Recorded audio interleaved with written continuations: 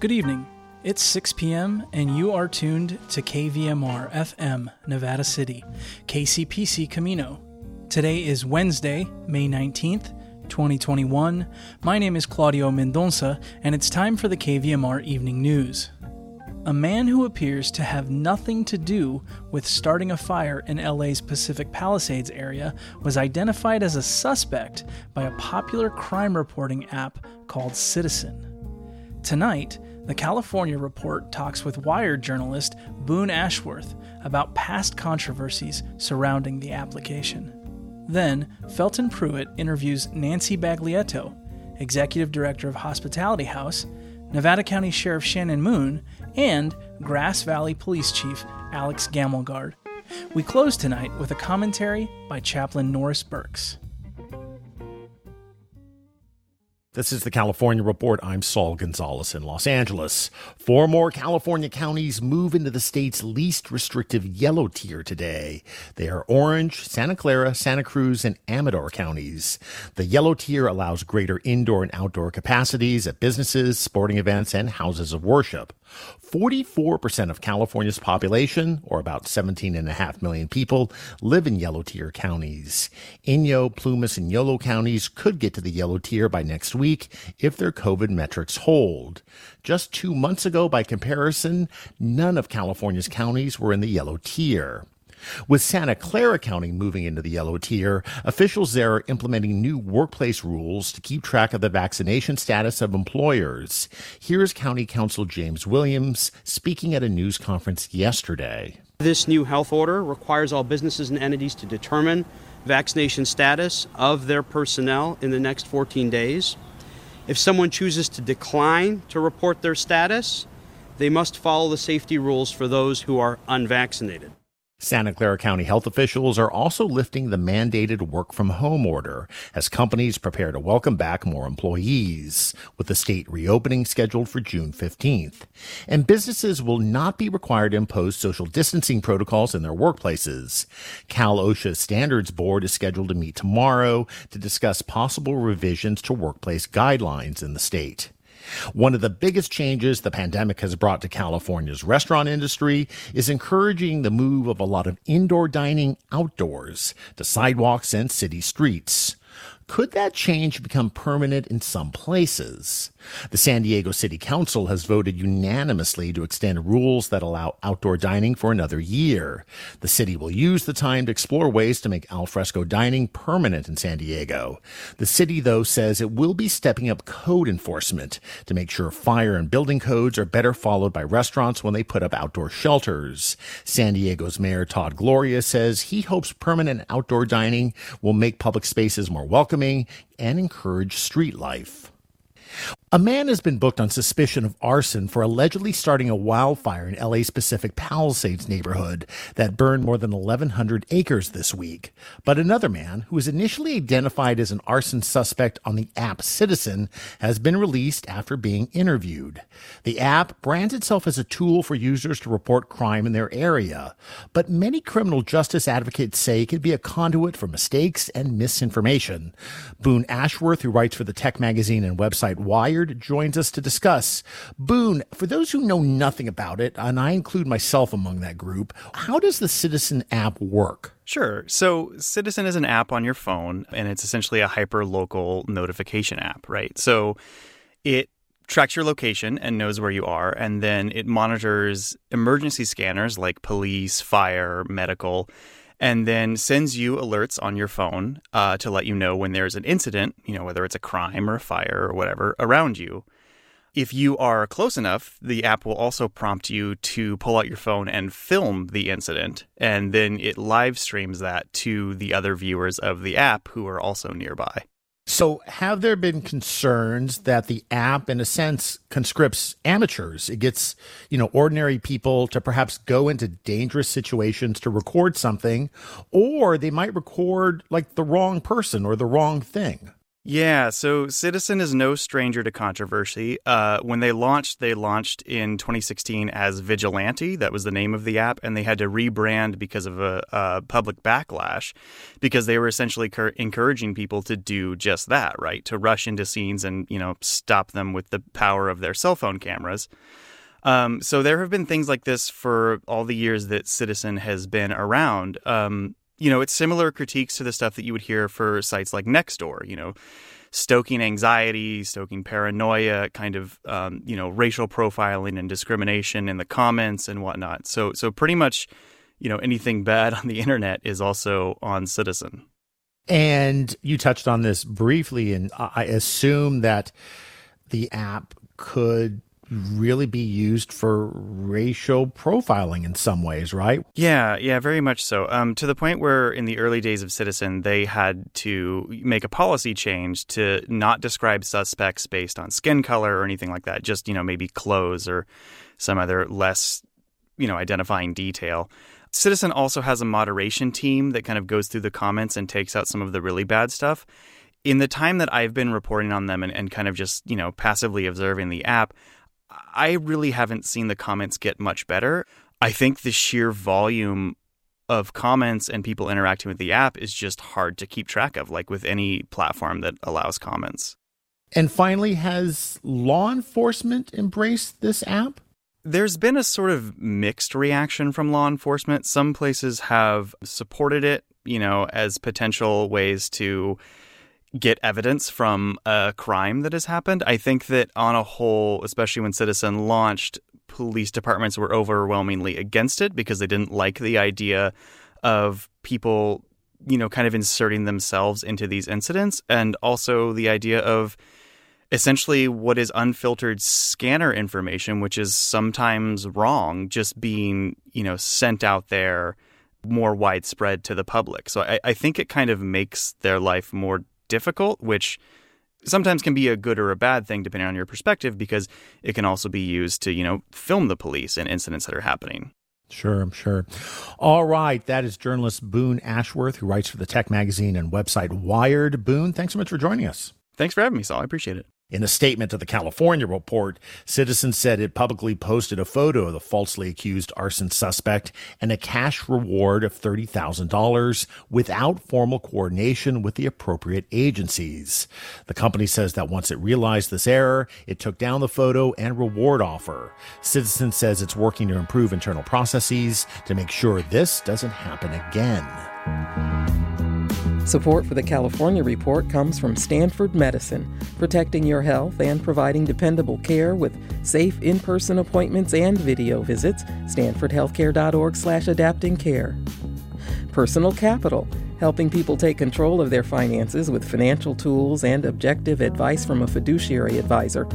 PersonalCapital.com. And Eric and Wendy Schmidt through the Schmidt Family Foundation, working together to create a just world where all people have access to renewable energy, clean air and water, and healthy food. On the web at theschmidt.org. And that is the California Report for this Wednesday, May 19th. We're a production of KQED Public Radio. I'm Saul Gonzalez. Thanks for listening. And as always, have a great day. At approximately 1:22 a.m. this morning, the Grass Valley, Nevada City Fire Department, along with Nevada County Consolidated Fire and CAL FIRE, responded to a residential fire in the 700 block of West Broad Street in Nevada City.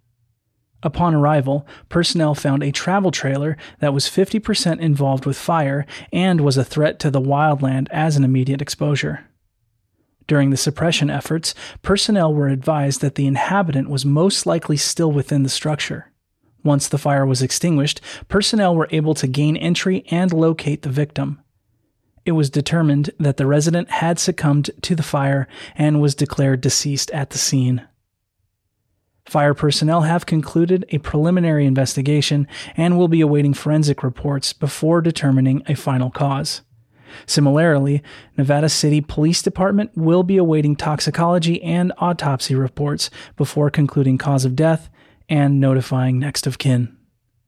For regional weather, in Nevada City and Grass Valley, tonight, mostly clear with a low around 40 degrees. Tomorrow, a slight chance of showers, then a chance of showers and thunderstorms after 11 a.m. For Truckee and Lake Tahoe, tonight, mostly clear with a low around 28. Tomorrow, snow showers likely, mainly after 1 p.m. Some thunder is also possible with increasing clouds and a high near 40. And in Sacramento and Woodland, tonight clear with a low around 48. Tomorrow, sunny with a high near 73.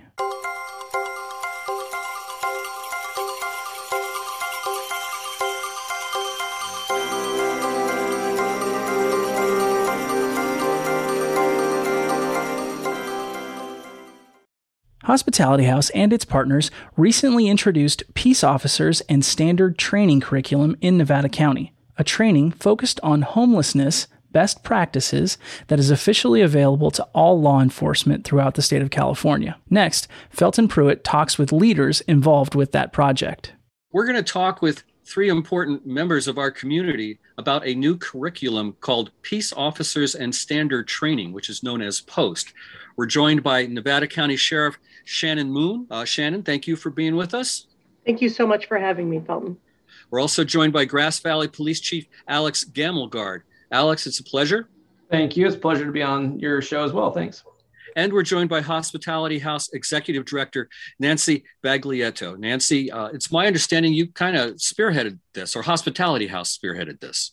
Yes, there was an innovations grant that was a possibility for us to apply for. And it was a kind of a unique opportunity for law enforcement to interface with a homeless service provider. And so we wrote a grant proposal to create a curriculum that would allow for law enforcement to work with our social services staff. And we won the grant award, and to my knowledge are still the first agency of our kind throughout the state of California doing this. And that was a year and a half ago, 2 years ago this started? Yeah, about 2 years ago. And it sounds like a wonderful opportunity for our community to put all of these resources together. How did you figure out who gets involved in this? Well, it's kind of a short list in Nevada County. I mean, there's 3 teams that pretty much work together, and obviously that's the Nevada County Sheriff's Department and the City of Grass Valley Police Department and Nevada City Police Department. And I just reached out to them. They're all wonderful community leaders. We all work together well. We had a few meetings together. We saw the common need and the goal. And then what we did is we had the opportunity through the grant to fly to San Diego and meet with the PERT team, the Psychiatric Emergency Response Team in San Diego.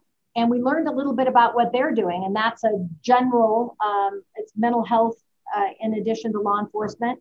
But we were also interested in one of the other pieces of this, which was the homeless piece, and how this PERT team in San Diego was also incorporating kind of this homeless component, mental health and law enforcement.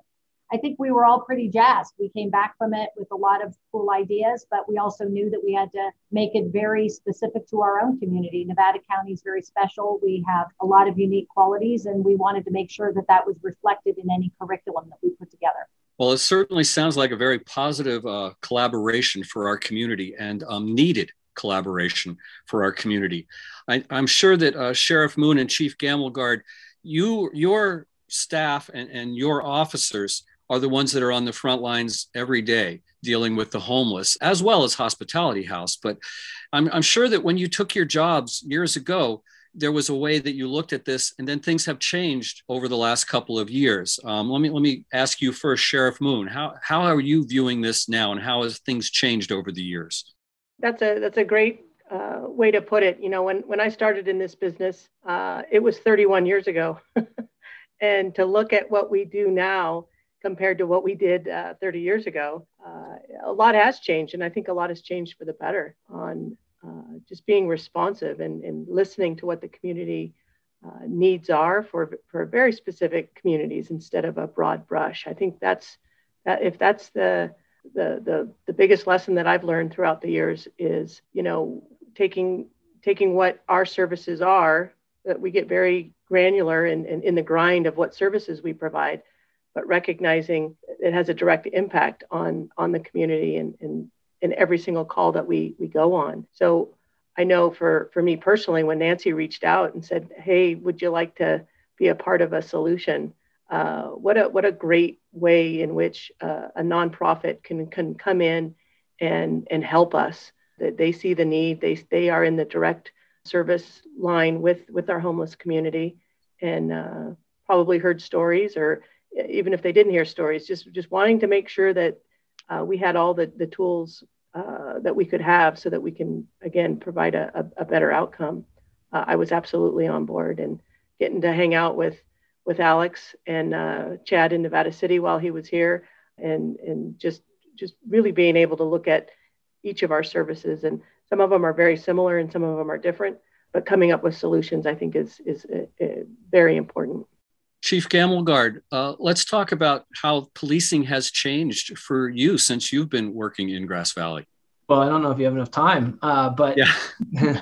But yeah, I think, in the context of what we're talking about here and trying to move the needle on how we provide services, and in particular to the homeless population and to other historically marginalized communities, it's changed a lot. And I think we're going to continue to see it change. And I don't think that we can look at the way we've done business before as any type of model of how we should be looking at doing things in the future. Programs and curriculum and training like this is so important to helping make sure our staff is educated, has the best tools, and is educated around the best practices of how we want to deliver service. And also that our staff understands the direction that those of us that are in charge with leading our organizations are moving us. And that is influenced by partnerships with organizations like Nancy's at Hospitality House and others, and watching the trends legislatively and across the country is how we're going to continue to evolve. So I would argue that law enforcement has been, in the last few years, and probably will be in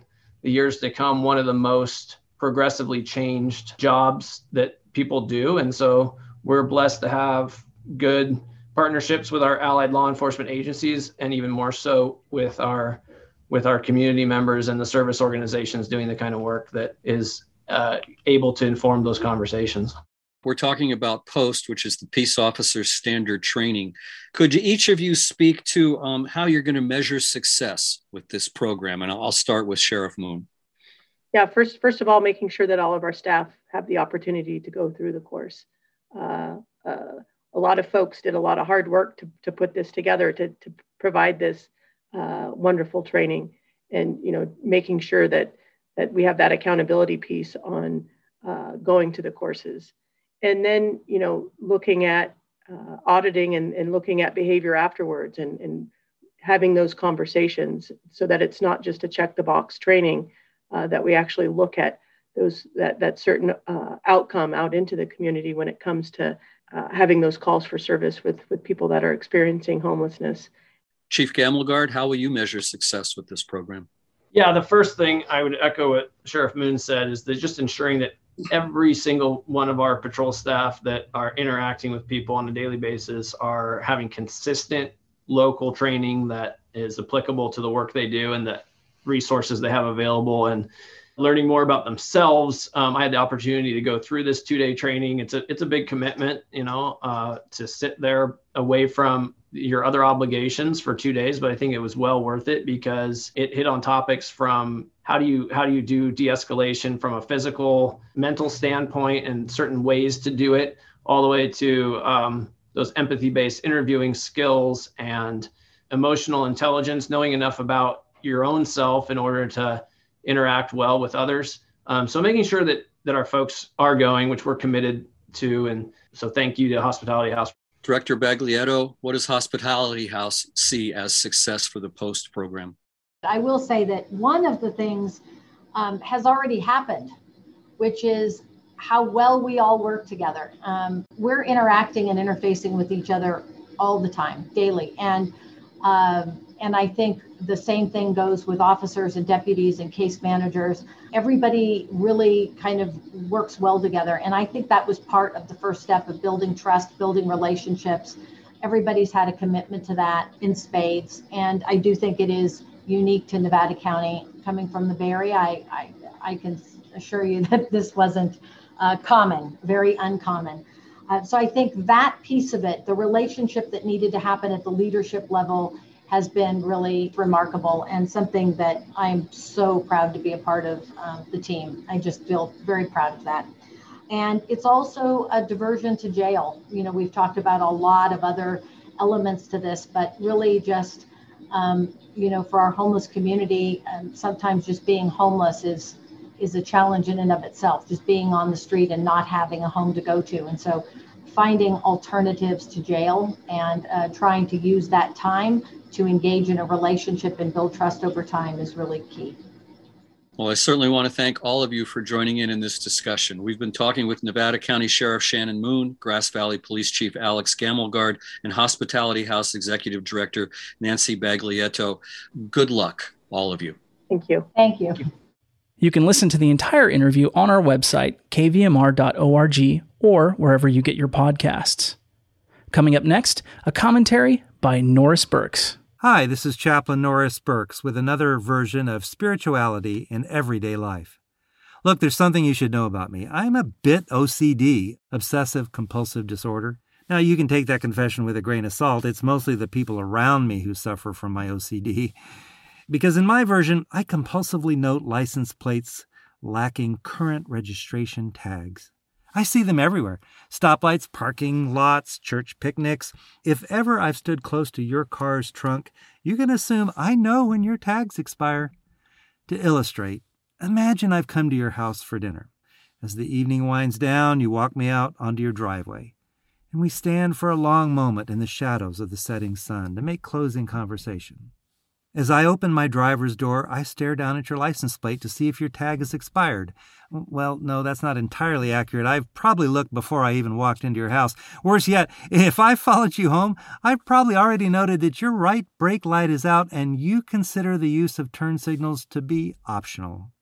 Despite our pleasant dinner conversation, I've labeled you a scofflaw, something the Oxford Dictionary defines as a person who flouts the law, especially by failing to comply with a law that's difficult to enforce effectively.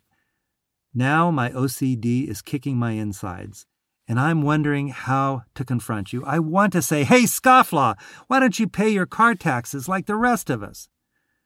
But remembering my ordination vows require a more pastoral approach, I compose something less presumptive, giving you the benefit of the doubt. Wow, I think your car tags may have been stolen. It happens. That's why my OCD demands I follow AAA advice to score mine with a razor, giving the thief useless pieces. My whimsical approach today serves as a pretext to remember what Jesus said in that Sermon on the Mount. Listen to that excerpt from the modern New Testament paraphrase version called The Message. Hey, don't pick on other people or jump on their failures or criticize their faults, unless, of course, you want the same treatment. That critical spirit has a way of boomeranging. It's easy to see a smudge on your neighbor's face and be oblivious to the ugly sneer on your own. If you wipe that ugly sneer off your face, you might be fit to offer a washcloth to your neighbor. Sadly, the teaching confronts me with the fact that I rarely inspect my own life, much less my vehicles for lights, tags, or tires. Alas, the only thing I can control in my life, or in this pandemic for that matter, is myself. I can't keep my neighbor from going maskless or make her get a vaccine. The only legitimate way we exercise influence on each other is to let our light shine on our own shortcomings. If I want to influence you in a positive way, I should make sure my tags are current and my lights are working well. I should do my best to provide positive reasons why you shouldn't be an idiot. Oh, whoops, sorry about that last one. But fortunately, that's pretty much the only OCD issue I have. Wait, I might have another compulsivity. Did you notice how I readjusted the serving spoon in the mashed potato bowl during dinner? I really can't stand it when it's pointing at me. But that's the only one. Well, maybe I have another one. 3, 4 tops, but maybe I have... My list, along with my time limit, has expired. This is Chaplain Norris Burks with Spirituality in Everyday Life. Please contact me by email at comment@thechaplain.net. The views expressed on this show are those of the speakers only and are not necessarily those of KVMR, our board, staff, volunteers, or contributors. That's our newscast for tonight, Wednesday, May 18th, 2021. For their support, we thank The Pizza Joint, offering New York-style pizzas by the slice or pie, cheese or meatball manicotti, and more. Open daily, takeout, or curbside pickup for social distancing. Commercial Street, Nevada City, thepizzajointnc.com. Stay tuned. The Sages Among Us is next, and at 7 p.m., it's Democracy Now! Thanks for listening, and thanks for supporting community radio. I'm Claudio Mendonça. Have a great night, and I'll see you tomorrow.